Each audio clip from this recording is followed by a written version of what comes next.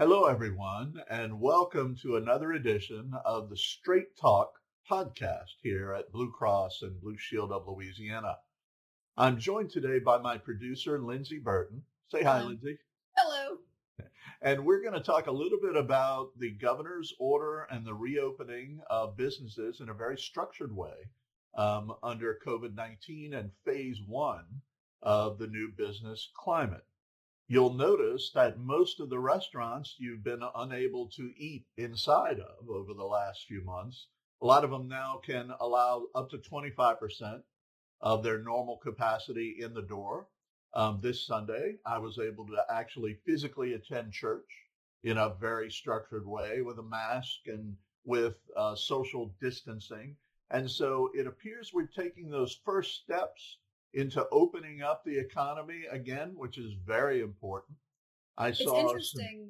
It's interesting to me how some places are moving faster and some places are moving slower. You mentioned going to your church. My place of worship has not opened yet, and we don't have plans to reopen at this point. I think a lot of people are just seeing kind of what's going to happen.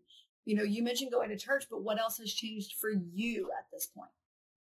well, that's the good news is that I was able to go to church and the crowd there was very careful.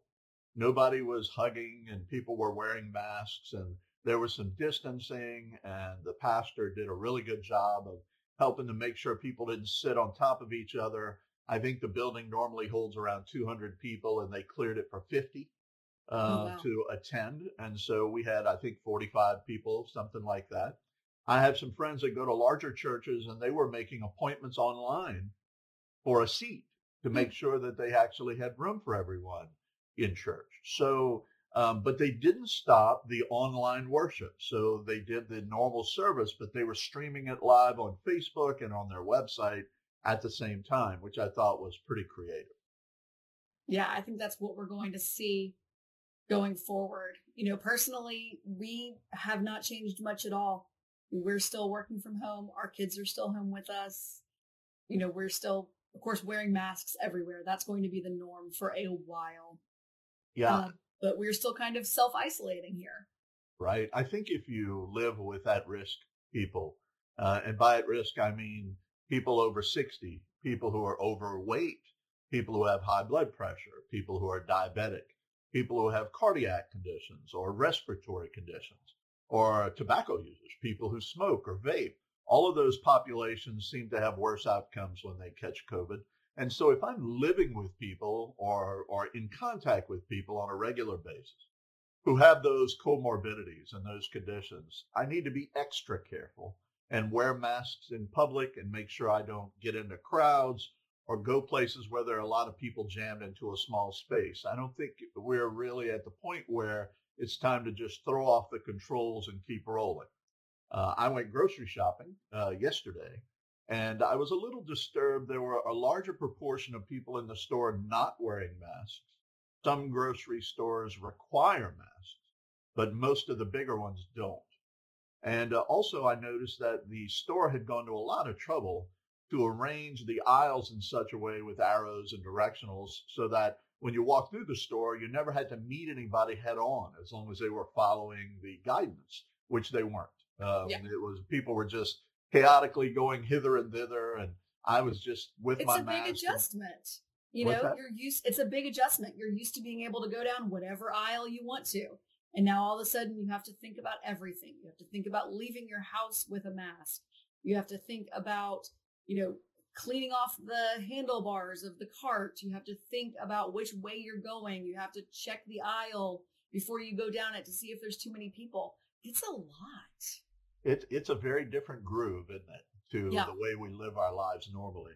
I saw a typical guy. I was later. Usually, I try and grocery shop around lunchtime or around 1 or 2. I was later. It was closer to 5 in the evening, and it was a bigger crowd.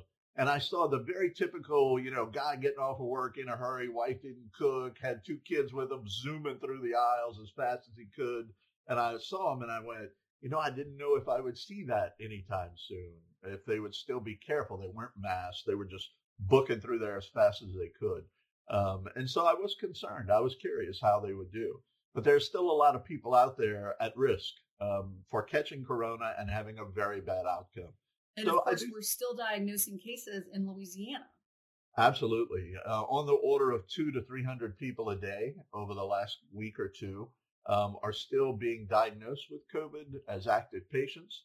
There are over 1,000 people still hospitalized with COVID-19. And the last time I checked, between less than 200, but more than 100 people on ventilators, which is kind of advanced stages of COVID, really. So we are going to reopen. It's going to go slowly. I'm going to encourage folks to please practice social distancing, keep wearing masks in crowded places, and try to remember you're not just doing it for yourself, honestly. You're doing it for the people you might come in contact with who are at risk. 100 people at 3 crawfish farms were diagnosed with coronavirus in our state's first workplace cluster. This is according to the Advocate. Of course, we feel for these people and hope everyone recovers. Yeah, if you've ever spent any time on a farm, the labor in the processing plants is very hard work. And the guys who run these farms struggle to find people who live in the U.S. who will work and do that labor. And so they use guest workers almost exclusively, on B visas, and they bring them in. And when they do that, they take very good care of them. They provide housing for them at no charge, usually. They'll pay them and let them live there, but they tend to be kind of a bunkhouse environment. And the place where they work tends to be people close together. And so it's not totally surprising that those would end up being hotspots. But like every other industry, they will adopt, they'll make changes, and they'll do what they have to do to keep that from happening again. Very much like the meat processing plants up in the Dakotas that have had those outbreaks. So it's certainly similar. But again, it's also just a sign that this is not over in Louisiana, and we all still really need to take it seriously. You're so right. If you do things the right way and you're careful, you can really suppress the impact of the virus. I noticed it's been about 2 or 3 days in a row now that the NOLA parishes, Orleans, Jefferson, St. Bernard, had no coronavirus-related deaths for 2 or 3 days in a row, which hasn't happened in months.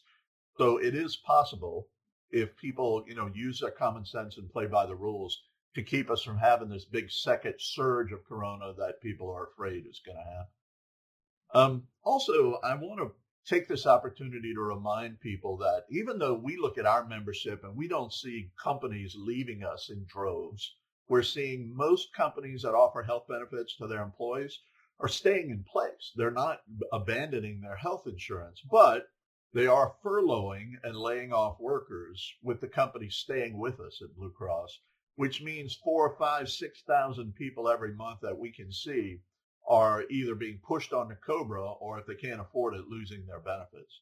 And I want to speak to those people directly right now and to let them know this is not the time to panic about losing your health insurance. In the history of Louisiana, you've never had a safety net for health benefits, for health insurance that we have today. It is strong and it is immediately available. Number one, if your income is around 138% of the poverty line or below, think for a family of 4, around $40,000, $35,000 a year or less, or if you could project that for the rest of the year, you're Medicaid eligible and you can enroll in that program. If your income's higher than that, you can go on healthcare.gov. Losing your benefits at work involuntarily is a special enrollment trigger for healthcare.gov. You can go online today and apply for federal aid, get new insurance, and keep your coverage continuously. Remember, 97% of the claims we're processing now are not COVID related. So normal illnesses and injuries are going on just like they always have. People are still having the same conditions and still seeking treatment. And we don't want that to happen to you. We don't want you to be financially liable for some giant medical bill that you didn't see coming. And also, the federal government has got in the act, because Medicare now is extending enrollment. Anybody who turns 65 in February, March, or April, or May and might have missed their deadline to enroll, they've extended the Medicare deadline to June 30th. So you've still got 5 or 6 weeks to enroll in Medicare without a penalty if you failed to do it in your open enrollment window was in February, March, or April, or May. So and that penalty can be pretty hard, pretty harsh, right? And it doesn't go away. So if you get the penalty applied to you, it'll stick with you for years and years. This is a big deal. As you just mentioned, Mike, 90+% of our claims we are processing are non-COVID-19. We know that overall, and we can share that our claims processing is down. We have not processed as many claims since about mid to late March as we normally would in this time of year. We want to talk about elective procedures in Louisiana are reopening. So what could that mean? Well, I see two tracks when I think about people going back to the doctor like they used to. Number one, telemedicine has just taken off. It wasn't unusual for us in January, for example. I think we had about 1,200 telemedicine claims for our entire corporation. So million members and about 1,200 telehealth claims. In April, we had 157,000 telehealth claims. Now, to be fair, we're not charging for telehealth right now. If it's an in-network telehealth provider or it's our telehealth provider, where, there's no copays involved. But to see that kind of growth, to me, is very indicative of the fact that not only are our members embracing the concept of telehealth, but the medical providers were using telehealth to reach out to their patients in a very big way and keep that train going. Now we're reaching the point where office visits are starting to happen again. I'll tell you a personal experience. I had 2 eye doctor appointments last week, and it was amazing to me how well they were set up for COVID. So for one of them, they had an awning where you could drop patients off. They set up a table there, and they had nurses with masks on, letting people drive their car up to them, and then they scanned my forehead with a thermometer and asked me a questionnaire about symptoms. Then they gave me, they took my phone number and they said, just go park over here. And when your appointment time comes, we'll text you and let you know. And so they texted me 10 minutes later. I got out of the car. A nurse met me. The waiting room was essentially blocked off. The waiting room had become the parking lot. And so we were able to go inside, and they took me to a room. They were wiping everything down right in front of me. Everybody had masks on. I had a mask on. I felt very safe. Even though, COVID is kind of tricky, I felt very safe in that environment. Providers are adapting. And so what you need to do is when you go to your doc, make sure you ask ahead of time. They're going to probably expect you to wear a mask if you go in to see any doctor or for any face-to-face appointment. So pick some up, be ready for that. And then, of course, an eye doctor appointment, that's something that you generally can't do over telemedicine. There were a lot of other examples like that, cancer screenings, dental visits. If you had to cancel any of those in March or April or May, go ahead and reschedule that soon. You don't want to fall behind on those important cancer screenings. No, that's really critical. Yeah, exactly.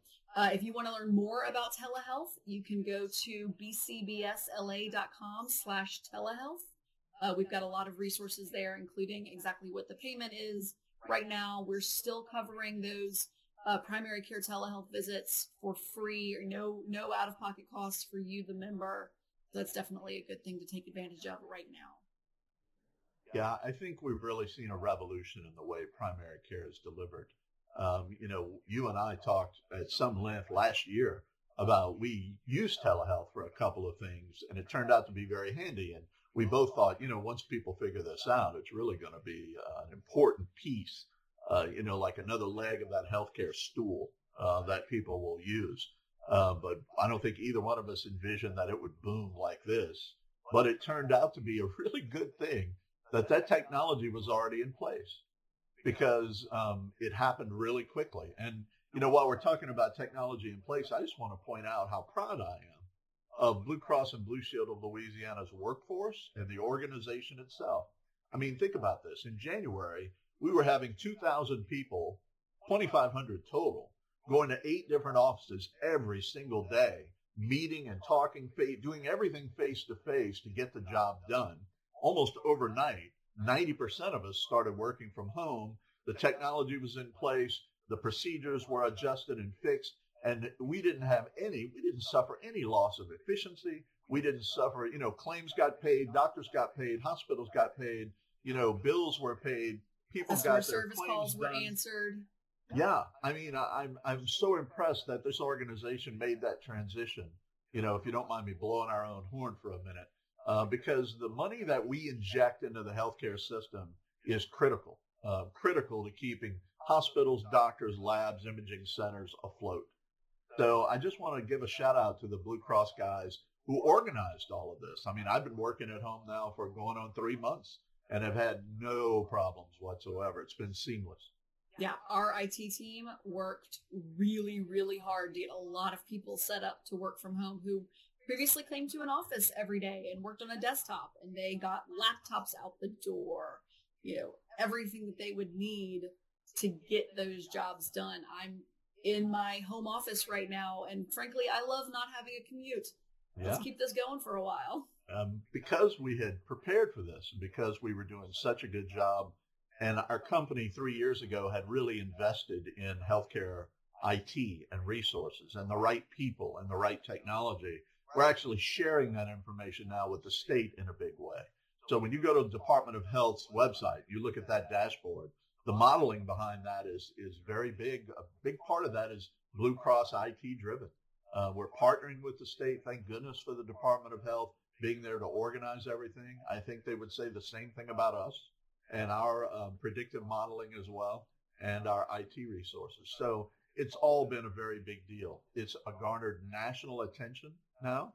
And Lindsay, why don't you go ahead and talk a little bit about what's going to happen on the 21st of May? So our chief data officer, he has been talking up this data sharing that we've been doing with the state of Louisiana. We're one of several partners who are working with the state of Louisiana, either providing information, which we are doing some, and then Blue Cross, of course, is doing a lot in terms of creating a dashboard, not necessarily the one you see on the public-facing site, but a more robust dashboard that is running in the background for all of those public health officials to really look at, really drill down. All of this is data that we have permission to use and to share. It is information that comes to us through claims, information that comes to us. I think this is primarily claims data that we're using for our partnership here. So we want to make sure that everyone understands that we're not sharing data that shouldn't be shared. We're sharing it in an incredibly safe way. There's lots of security behind it, etc. So our chief data officer has been talking to a lot of other Blues plans. There are 36 Blue Cross and Blue Shield plans across the country. So they're asking questions about how they can work these same kind of partnerships and help provide the same kind of information to their state governments. So we are really on the forefront of something amazing in terms of this data analytics dashboard and sharing and really making a difference for the state of Louisiana. On Thursday, our chief data officer, Samesh Nigam, is teaming with the LDH, the Louisiana Department of Health Director of Bureau and Health Informatics. They're doing a keynote at this year's HHS Data Science CoLab Demo Day. That event's going to be from 9 a.m. to noon on May 21st. That is probably too soon for for you to hear about it on the podcast and join live, but they generally do a recording, and we'll make sure to include that in the show notes. It's really data science across the federal government, across state governments, with these private partners like Blue Cross. These presentations are the most impactful and promising data science projects, which is a really exciting thing to hear. Just any part of Louisiana being involved in, and of course us here at Blue Cross and Blue Shield of Louisiana. We love that. I mean, think about what that means. HHS, the Department of Health and Human Services, oversees the Center for Medicaid and Medicare Services, which basically provides funding for all 50 states' Medicaid programs and the 60 million people on Medicare scattered around the nation. And all of them are going to be exposed to technology developed by the Louisiana Department of Health and the Louisiana Blue Cross plan, because it is so cutting edge stuff. And that's something that we're really proud of. Yeah. So we really are. Yep, it's going to be great. And I think that we just want to go ahead and say goodbye right now. It's been a crazy couple of months, and we really appreciate you guys listening and hanging with us. Lindsay and I think every day about what kind of information we think would be useful, but we really look forward to hearing from you. On the website, straighttalkla.com, we're publishing articles and videos and podcasts every single week. You can click a button at the bottom of the page and join and get an auto feed every time we publish one. There's an email address. You can email us directly. I check that box every single morning when I wake up. So you will get an answer to your email questions, or we will direct you to an expert who knows the answer. So stay with us. We have a weekly newsletter that goes out on Fridays that has, that week's post in an easy clickable format to pop over to. Health headlines, other exciting things that are happening. Because we've been so COVID heavy lately, we're trying to include the latest ACA news, which was really the crux, the start of the Straight Talk podcast, is we wanted to inform people on what was going on with the federal healthcare law. We have gone in so many different directions from there. Straight Talk is really an amazing way to really learn how health insurance works. Yep. So I want to thank you, Lindsay, for hanging out with me today. And to all of you out there for listening, remember, we're here for you at straighttalkla.com. If you need health insurance, bcbsla.com is a great resource. You can talk to people online. You can talk on the phone. You can make a live appointment with an agent or a broker who will speak to you at no charge to make sure that you end up in the program that best suits your current financial situation, which we know is an issue. So please, everyone, be safe out there. Remember your masks. Have a great day. And I'll say goodbye. Thanks, Lindsay, so much for your help. Thanks.